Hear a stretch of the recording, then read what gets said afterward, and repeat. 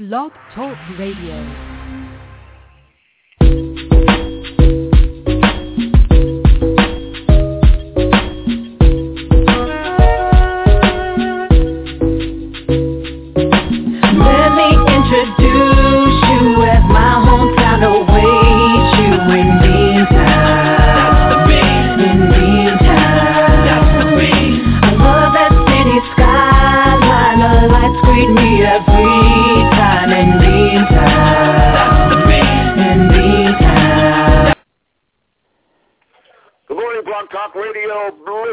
This is Tom Hayes on January 22nd, 2014, here in the studio with my good buddy and co-host, professional as he is, as we listen to his script update from the pharmacy.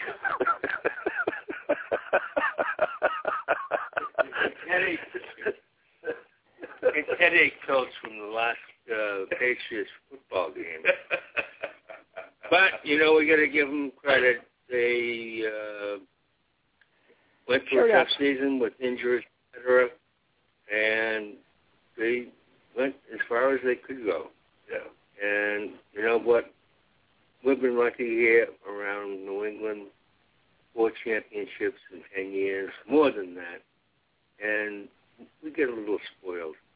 So I'm surprised. I know Dakota's there. I'm surprised he hasn't played taps yet. Mr. Dakota. Yes, sir. That was my tribute to the Patriots. Boy, Frank's really magnanimous this morning, isn't he? They've been great team all this year. Last time I watched a football game with him, he punched 2 holes in the wall, and they were ahead. Yeah. Anyone would expect him to do anything. I mean, I'm a fan myself, but I mean, look at all the players they had out these last couple of weeks. Lucky they won the last couple of games, let alone this last one. So exactly. Hey. Yeah. Next year in the Holy Land. As I watch pro football, I wonder, am I really watching pro football or a myriad of car commercials mixed with why ABC has the top serials on television? It kills me. You know, it really got... after a while, you start wondering, what am I really watching here? Because they squeeze a play in between, you know, some car going over a mountain or on a desert, turning around with... and that's the other thing. How creative are they not being, these guys that are paying millions of dollars to these ad agencies? What kills me, Tom, is they stop the game for a commercial. They actually hold up the game for the commercials. My friend, I'm very fortunate to have a friend who took me to Gillette a few times. I was appalled as I said to him, why are they just standing around? It looked like a bunch of DPW workers, state workers with shovels, standing around the hole. 6 guys with shovels and 1 guy doing work. Yeah, and I'm going, you got to be kidding me. And they're going, oh, that's for the commercials. And I went, they stop all of the momentum of the game, you know, especially when one team is really moving, and they're going to stop it all for money. Yeah. Well, this anyway, means another Super Bowl with no Super Bowl party for me because I'm not interested in these 2 teams playing for the Super Bowl. Of no interest to me at all. Really. Exactly, you know. I'm sorry, but Peyton Manning still looks like a goober. He may be a great athlete, but he's still a goober. Yeah. I mean, this only means for him, how many commercials will we see of him eating Doritos or whatever else it is? Boy, talk about pandering yourself. I'm going to Disneyland. Brady, yeah. And Brady wears, you know, everybody teases him because he does what, 1 boot commercial or something, or, you know, endorses boots. And Manning will put anything in front of him, and he'll eat it for money. Yeah, it's true. It's true. Oil. Yeah, Pennzoil, whatever it is. Put a can or anything in front of him. He'll pick it up for money. We'll talk about whatever. In the paper this morning up here. Before we get you hired, it is early in the show. We don't want to hear it. If you have a story, if it takes all 25 minutes that are left, go for it. You find, we've built this damn story up so much, it's going to really be terrible if no one cares for it. It's true, though. It's true. I'm going to finally tell you this story. This is the story that caused all the problems. A couple months back, I was coming home from Vegas. And I usually go straight through. I don't usually take these planes that stop here and there, only because I never make the second plane or something happens, and it's a pain in the neck getting on enough planes these days. And people with their carry-on luggage now, they used to take a briefcase. Now they take half their household furniture with them and get away with it while I'm paying $50 extra for a bag. But we get diverted to Denver, Colorado. We're going to have a quick stop. No problem. Of course, our plane's late, so we rush to go through everything. We have to go through and go to the next gate to catch the plane that goes from Denver back to actually going to New York City then. And as fast as we could, we get through it. We actually run to the gate. We get about 2 seconds, and we get to the gate. And, these gates there's a big window there in the door, and you expect to see a plane there, and they're ready to board. Nothing's there. Nothing's there. And I said, I know what this means. It's going to be delayed. So we ran all this way for nothing, of course, which everyone does. But this plane obviously is going to be there. No, I no sooner thought that and looked up on the teleprompter, and it said delayed like 2 hours because of some storm in Colorado. And so I sit down, and, you're kind of in no man's land when you're on these gates because you can't walk around the airport because you really haven't landed. So they have you in the security area you can't get out of. I knew that because we had a quick bite to eat, and they didn't even give you metal utensils. Everything was plastic. But that's the way your flying is these days. But I had to go. Nature was calling, and I strolled over to this men's room, which is about the size of a small hotel. It was the biggest men's room I ever saw. It was huge. It was 3 rooms. One room must have had 40 stalls in it, and it was all mosaic. This place must have been brand new, this part of the terminal. It was magnificent. It just was all these stalls. The other room was full of sinks, and the other room was kind of I don't know what it was, a changing room or something. And I'm not big on public restrooms. I've had problems in there before. But I had to go, and I couldn't imagine sitting on a plane for another few hours to get back to New York City. So I decided to chance it. Plus, it was empty. It was huge and empty. So I go in and get my favorite stall. And I don't know if you've ever had this problem. This has happened to me before. I was about to go on stage once, and I went to the local men's room, and I had to go. And I went, and I pulled my drawers back up, and lo and behold, they were soaking wet, because I hadn't checked the floor out. This happens to men. A lot of women don't know this, but this is a horrible feeling. Most of the time you can take care of it quickly, but so now whenever I go to a men's room, I check it like crazy. I mean, just make sure. So I go in this beautiful bathroom. There's nobody there. It's spotless, and I take care of business, and I get up, and I checked. I mean, I all but got on my hands and knees and felt around and make sure there was nothing on the floor that wasn't supposed to be there, and it was fine. And I get up and readjust my clothing, and I'm about halfway out of the place, and I feel a little damp. And then I walked a few more feet, and I was soaked. And I said, oh, my God, it happened again. I've got like 3.5 or 4 hours on a plane. What am I going to do? So I just sit it out on the plane and hope for the best, or is it going to start getting hot and change odors? And it's just, I can't possibly do this. So I got to do something about it. I don't know what to do. Certainly I'm not going to take my drawers off and try to wash them in this place. I mean, we're in Denver. Everyone's wearing cowboy hats, which frightened me to death as it was. So I don't know what to do. I'm looking around. I go into the room that had all the faucets in it, and they all, they don't have little valves you can turn on and off anymore. Everything's, it's kind of, you run your hand over the top of it to get the water running. These little electronic things, the electronic eyes, and you break the beam and the water comes on. So I'm doing that, and the water comes on for 2 seconds. What am I going to do? It's not doing the trick. So I said, I got to at least, it's always been my theme song here. Dilution is the solution. I'm not even sure if what I have on me is water or worse. So I'm assuming the worst, but dilution is always a solution. So I thought I'd wet it down a wee bit and it'll be fine.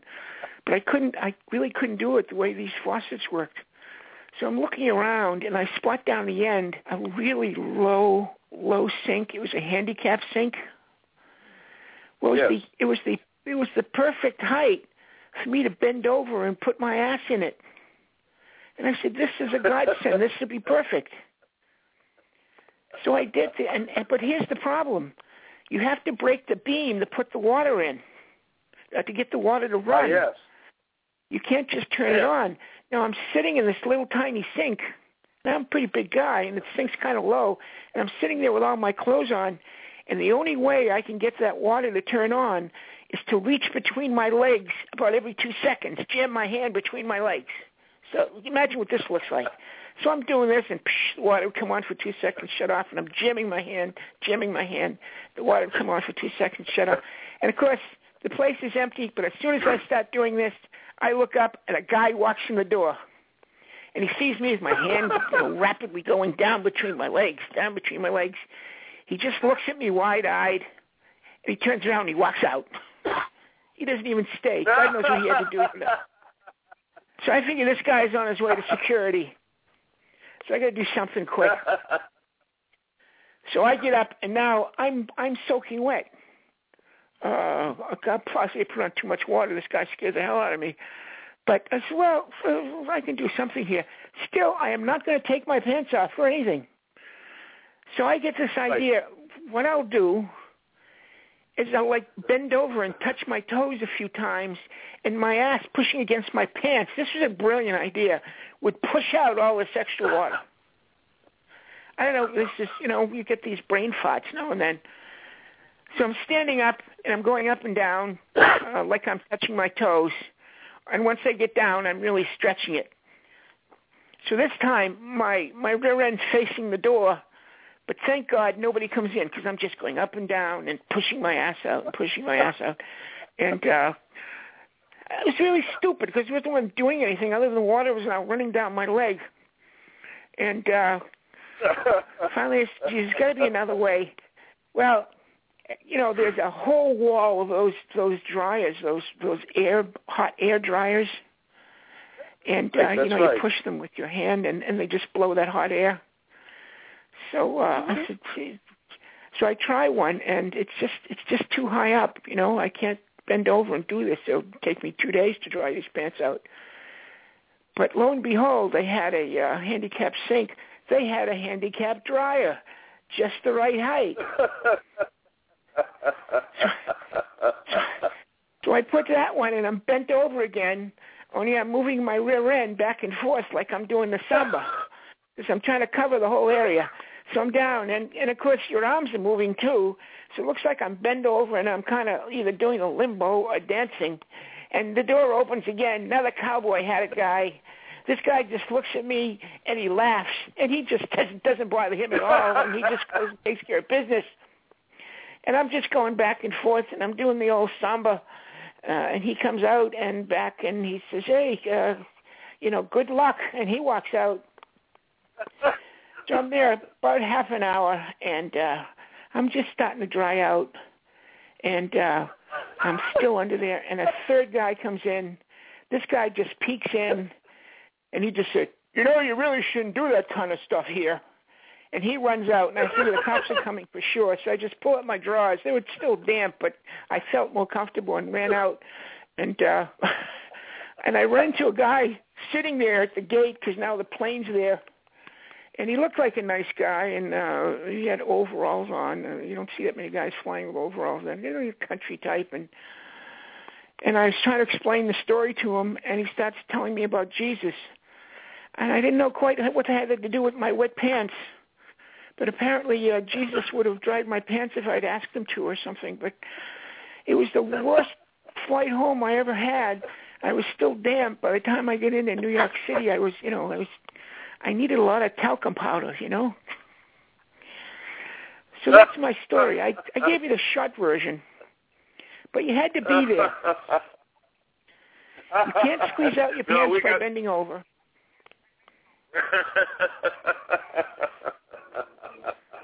Tom, you really shouldn't do that when you're in there. Well, what bothered me the most was sitting on the little sink with my hand going between my legs to keep the water running. That looked really bad, and I knew it. And I think I really scared that guy, and maybe thought I was a congressman or something, Could very well be. That was the short version of that story, but it's that. I swear to God, that's an absolute truth. I didn't embellish that story one bit. That was just so bizarre and so uncomfortable. That's great. I was in missed Russia, a very important meeting on a very similar kind of a circumstance. I don't know if it just happens to me. How do women do this? It never happens to them. I've never heard, or at least they don't tell the story. And it's not knowing what it was. But, it could have been a leaky pipe or something, but in the that particular room, the chances of that were pretty slim. Who knows? But women have a way of going without touching the seat, without dropping their drawers. I can't do that. Maybe if I had some training from some circus contortionist, I could do that. But now I just don't go anymore. And as long as it's the flight is 9 hours or less, I'm usually okay. We'll be back. We'll be back in about 10 minutes. Go ahead. You got it. Frank and I are going out for coffee.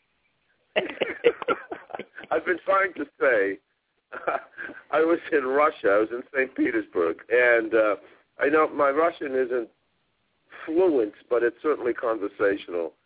And a good thing, because the poor guy beside me starts banging on the door. There's only two of us in this restroom.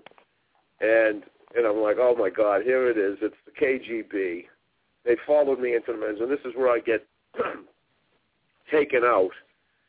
And thank God I heard the word bumaga, which is the Russian word for paper. Paper. The poor guy was out of paper. Now, what if I didn't know the word? Yeah, what if I didn't know the word? And you said to him, it's 3:15.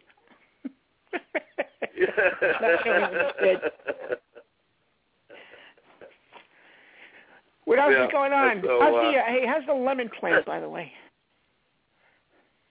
The lemon tree, the lights are out. I don't know. Do we have paper whites that have surpassed? Paper whites have far surpassed the fruit of the. Oh, the garden's lemon expanding. Tree. I thought it was just strictly a grove of lemon tree. No. This is for the holidays. Paper whites showed up, and they are magnificent. They took those are like those those what they have, those gorillas used to drop in the water. It's better than a chia pet. These paper whites. These things freaking took off, and but no, the plant looks terrible, really terrible. I think it looks like trees, and it looks like it's fall in here. Autumn. Not doing well. Well, you were saying that, Tommy, you had a few things to say about the lemon tree. The fact that I called Frank. I called Frank this week and disguised my voice, which is difficult for me, and told him I was from the Massachusetts Department of Agriculture, and he'd imported an illegal citrus fruit, and that the agricultural police had his building surrounded. He didn't get a kick out of that. I called him a few hours later and said that I was from the South Boston Optimist Club, more specifically the Glasses Half Full chapter, and that we had heard his story about the lemon tree on the show, and We just want him to make sure if and when he did get a lemon on that tree, no matter how small, that he should go ahead and make lemonade with it. I thought that was pretty deep. Frank didn't appreciate that much either. Well, all the more reason to encourage this lemon tree even more to produce fruit. Oh, yeah. It might be a whole new business for Frank, this summer. Maybe you can open up a lemonade stand out in front of the condo, the studio condo. There we go. Hey, I was talking to... Wait a minute. I've got a tagline for that. Locally grown. I'm ready, yeah. From the 955 farm, the Loomis Jackman farm, and Frank and we can dress them up to look like American Gothic out there. Oh, that'd be cool. But nobody gets to see it. You know what I'm talking about, Tommy. Yeah. Frank and Emily on the sidewalk in South Boston doing American Gothic with one lemon for sale. And I've got a pen. Yeah, and we're talking about we could get a lot of money for that. I mean, we're not talking an ordinary lemon. No. And then the other thing is we can go up to Sutton Shop and buy like a couple of dozen lemons and sell them. It's be the Jackman family farm. Yeah, you could have your own South Boston farmers market. You could sell your one lemon and some leftover olives and martinis you had the night before. Listen, Frank has got an affection for root beer lately, and I'm looking at a box, BARQS. What a real weird name. Oh, anyway, Bach. root beer. That's famous. Yeah, That's Bach. a classic, tasty primo root beer. Root beer. Frank, he only buys the best. Oh yeah. But it's good since 1898. Now, but the thing that brings my attention, they have actual barrels. That's kind of their logo, barrels of root beer, which reminds me of when we were kids. We were talking a lot of time about candies when we were kids, and the root beer barrel. You remember root beer those? barrel? Sure, I remember those. Yeah.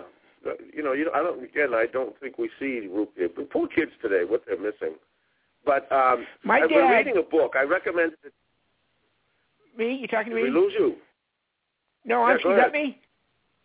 My dad, when we were a kid, a city kid, when I was really small, decided that we would have this great experience of making homemade root beer. God knows why. I never liked root beer. I never drank it. My father must have saw something on television, or maybe he was, nostalgic or something. So he goes out and buys all this equipment. You need, big pans and pots and ingredients, and you need to cook this stuff, and you need to put bottles, and caps have to be cleaned and everything. Made the kitchen such a mess. It was unbelievable. My mother was furious. We made about, you can't make 2 bottles of this stuff. When you make it at home, you have to make gallons and gallons.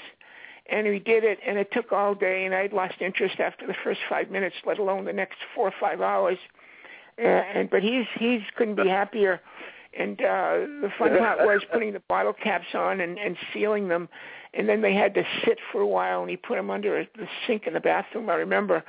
Because the next day I'm sitting in the bathroom. I got a lot of bathroom stories today. And I'm hearing some, which could be a leaky pipe or something, but then boom, boom, boom, boom, boom. These bottles are exploding like small grenades. I'm terrified. I ran out with my pants down screaming. And of course, my mother's screaming even louder because her bathroom is being destroyed. And it was the last time Dad decided it would be cool to make root beer with his kid. He thought that would be just the best thing. So I don't even know what it tasted like because it was all full of glass. But the caps that I put on stayed. They stayed. The caps didn't blow off. The bottles exploded. So I learned a valuable lesson. And we were left for the rest of my childhood with about 5,000 bottle caps because you can't buy those in ones or twos. You have to buy like a case of 10,000 or something like that. Yeah, but I remember that very well. I think we all went through that stage. So all of a sudden we were going to be brewmasters. I think, my father did that. That would be a great project to do as kids. But I got older, I tried it with beer. That was even worse. Well, that's what I was going to say. When we got to, remember the big wine-making thing everybody was doing in the 70s? Yeah. In fact, there were whole stores dedicated to winemaking supply. Everybody in the country was making their own. Like we were going to go through another prohibition or something. Yeah, I did try it, but wine takes so long. You have to let it age and everything. I made a bunch of it. Not a bunch. Wine was something you could do in smaller batches. I made 4 or 5 bottles. I waited a week and tested it, and it was just awful. So I bought a quart of brandy and emptied out half the wine in each one and filled it with brandy and put the corks back in and let it stay about a day and a half. And boy, that was the best wine you ever had. You didn't serve it in wine glasses. You served it in shot glasses. But it was delicious. A perfect vintage. You would have never... Wednesday. When did you make it? I made it on Wednesday.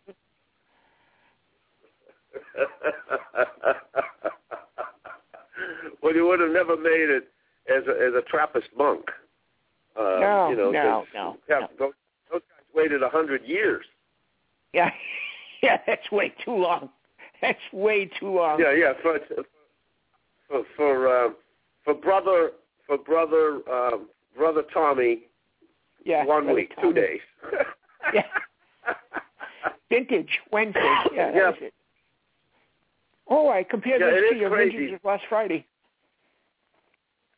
Friday was a good day for wine. Last Friday, good day. Friday afternoon, actually. Well, the other thing, I recommended a book to you, The War of Art, and I loved the book, as you know. I raved about it, and followed up. He's such a great author, Stephen Pressling. And there you go, Stephen. I gave you another plug. But I got his follow-up book, how he actually went through the process of writing Bagger Vance, which is one of my favorite movies of all time. In the book, he's talking about being a caddy in Westchester County. And they had if you remember this, remember the coolers for the sodas? So we're talking about root beer. But they were upright coolers. They were not upright coolers. They were cooler coolers. In other words, you had to open. Right. Go ahead, Tommy. Describe one. Box. Yeah. That was a box, and you slid the top back. Yeah. What do you mean still use them? They're not around anymore. Not the commercial. I'm talking about the commercial ones. Well, commercial ones. No. You went in. Oh. No. This. No. This. No. This is. There he goes. The referee stepping in here. No, this is the one you opened the top. This was a commercial one. You had to put a dime in to open it. And then... Oh, I know. Okay, I know what you mean. Yeah, I know. That's all, yeah. Those sometimes had ice in them. Well, they had, but the tops were locked. Yeah. Yeah, so you had to put a coin in, and that would release the lock, and you could pull the one up. Remember those? Yeah, right. Absolutely. And that was before the horizontal ones, where you know all the bottles were laying parallel to the ground. These were perpendicular to the ground. Yeah, they were much colder too. Oh yeah, that was the best. And it was fun trying to use your muscles to pull that. And try as you might, you always. I don't know what we thought we were, Hercules or something, to try to pull them through without putting the money in. Remember that? Yeah. Well, in the book, what I thought was fascinating about the book is he says that cooler had been in the caddy shack for years. And he said, then some kid got the right idea. They went in, and all of the tops had been removed. And there were a bunch of straws.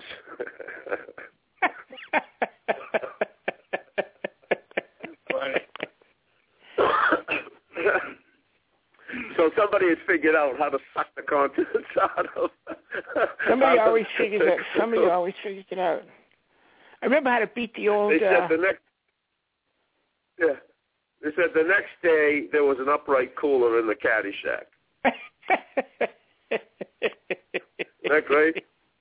That's a no surprise. The same. Yeah, I met with a couple of educators this week. Go ahead. Some very experienced educators. A couple guys I know used to teach dealers in Vegas for about 25 years. But I got together with them because I was starting to think about putting together the Tommy Dakota School of Total Charisma. It's something I'm just working on, so I haven't got much on it. But this would be good for entertainers, certainly.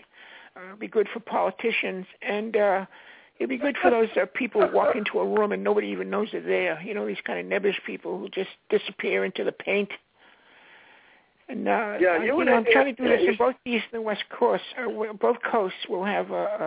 This is serious business here. There's lots of stuff. There's courses like how to enter a room. Big stuff. Oh, absolutely.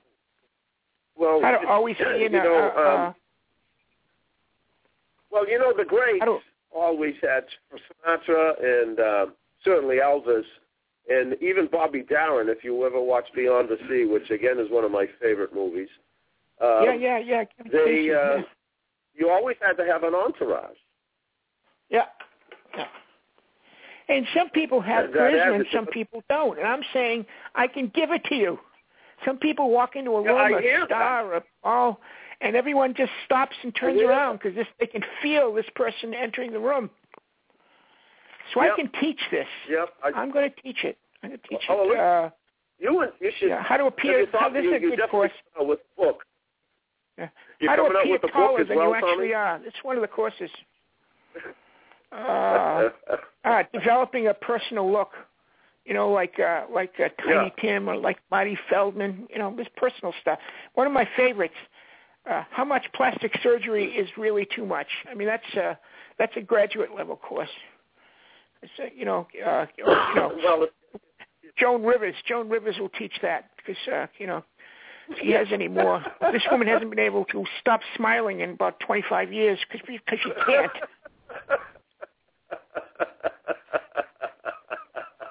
Yeah, subtle is not the word there, for sure. Yeah, and there's others who end up looking like cats. Yeah, I think that if there's any listeners out there, I think they've probably put this, if they were ranking. This is number 28, by the way. Is it really? 28. What are we going to do when we hit the 50 mark? We'll have to have a celebration. Give ourselves a big hand for 28 of these things. Absolutely incredible. 28. Thank you. And some of them were actually really good. Yeah, well, exactly. A couple. I still think that the fact that we've posted to YouTube the Buck story will go down. Sooner or later, that will go. That is by far a classic. And I enjoy that. I enjoy all these shows. I enjoy talking to you guys. It's always good. I know Frank is not feeling up to his usual snuff. Are you feeling better today, there, Frank? Today. Yeah. I'm just taking in the wisdom and the humor of you two guys. And there you have it. He's all right. Such as it is. I want to tell. I'm looking. Evidently, the cohabiter of the studio has bought a box of John Frieda hair product, and I thought you said hand puppets. I want to tell. Yeah, it's John. Did you say hair products or hand puppets? Hair products, yes. Oh. John Frieda. Yeah. I want to tell a 5-minute story about John Frieda. I have no idea who he is. Do you know who he is? No, I don't. John Frieda. All right, John Frieda has been an international hairstylist for about 40 years at least. He was big during the British invasion. Oh yeah. And he did all of the stuff, Elton John, and he did Mick Jagger and the Beatles, etc. God, I'm thinking of the guitarist, the greatest guitarist, Eric Clapton, all these people. So the story goes that one of the people that were working for me, a salesperson, was working for me at my previous life. His wife was working for Revlon. She had done a marketing major in college, and she and her girlfriend were working for Revlon, etc. Decided they had enough of the corporate world. They're going to venture out on their own, start their own advertising marketing company. The gal that she was going to do this was a workaholic to the 10th power. Whether she had the flu or not, she always comes to work. Well, they get their last assignment with Revlon is to go to Italy. And the girlfriend, not my buddy's wife, the girlfriend is scheduled to spend the week with John Frieda in Milan. Well, all of a sudden, this gal who had been a workaholic, never missed a day or an hour of work in her life, gets this phobia about flying. Now, she had flown all over the world for Revlon, but this particular flight she can't get on. So she panics, and now it's an upcoming, and it's vitally important because she's going to work with international hairstylist John Frieda. So she starts going to hypnotists. She goes to a doctor for Valium. She does everything she can. She's having nightmares about the flight. They get to the airport. This is an absolutely freaky, amazing story. They get to the airport. She starts drinking on top of the Valium, trying to calm down. Checked her baggage, gets to the gate, falls on the floor, screaming and crying, panicked, can't get on the flight. The girlfriend, my buddy's wife, has no choice but to grab the bag with all of the data that has to go to John Frieda in Milan, gets on the plane by herself, and works with John Frieda for the week. Now, in the meantime, she doesn't know that Frieda is going bankrupt. All of his studios, all of his salons are losing money, and he doesn't have enough money to pay his stylists. She came up with the idea when she knew that he was going to be there to have him write a book, get a book deal, and then that would provide him with an advance to get him out of trouble. But she doesn't even know that he's in trouble. Yeah. She mentions this to Frieda. Frieda does it. She bails him out. A month later, Frieda comes to her and says, I've always wanted a business partner. I have an idea. Now, the first product was a product called Frizzies. Frizzies took the frizzies out of your hair. That, women worry about this. They get after a shower and they get. So this product, so he had it developed and it worked and it hit the market. And so the two of them together started out going door to door selling Frizzies. It finally caught on. They were doing a modicum amount of business. Now, I watched this woman through my buddy, at Askelstein, how's she doing with. Now, in the meantime, they're hobnobbing it with the Rolling Stones and Clapton and Elton John, etc. And so she's going, all of a sudden, Gail is her name. Gail goes from a common, ordinary folk like all of us to worth about $2 to $3 million. And as the years goes in, now she's worth about 10. Make a long story short, after 20 years in the business with John Frieda, living in England, living in London, he was living here in the States, bringing the kids up, and every once in a while, then the kids went over to live there, and they were all over England as this, and even America. It was a worldwide product. After 20 years, the Japanese the big Japanese hairstyling decides they want to buy out. They had been offered money from time to time, and they refused to sell out because they were having so much fun. Well, the Japanese came in and offered them $500 million to buy the company. Okay? Now, remember, this would not have happened if the gal had gotten on the plane. It's kismet. It's fate. Well, she said, in her own words, she says, exactly. She said in her own terms, this was destined. She says there was a force keeping that woman off the plane. To make a long story short, this is the best part. They decide to do it. They said that for $500 million, we have to do something. So she's worth $250 million. She's single? They get to the signing. They're still agonizing over selling their baby because they look at this company as their baby.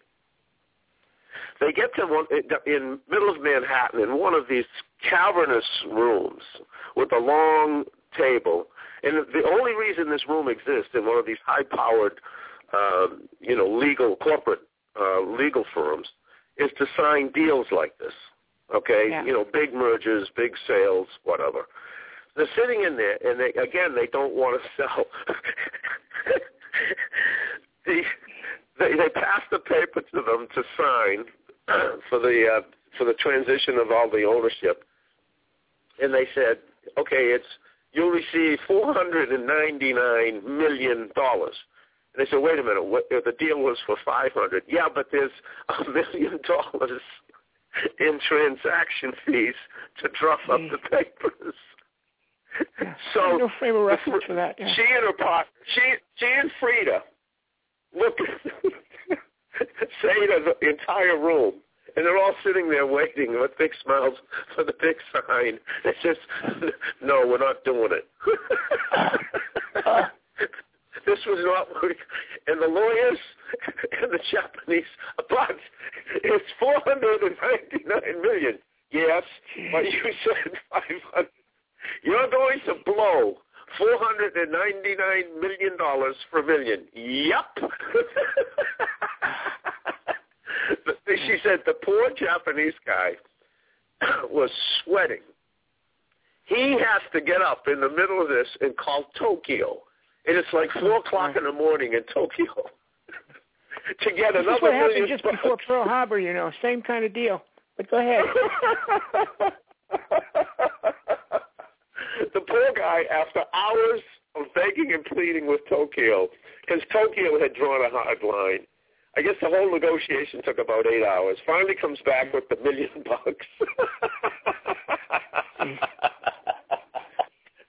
So the guys put it under pressure to commit harikiri, and if the deal didn't go through. And you only got about a minute or two here before we're going to be cut off. Exactly. So anyway, I wanted to tell it. It's a fabulous story. So she went from 0 to 250 mil by the simple handoff of a briefcase.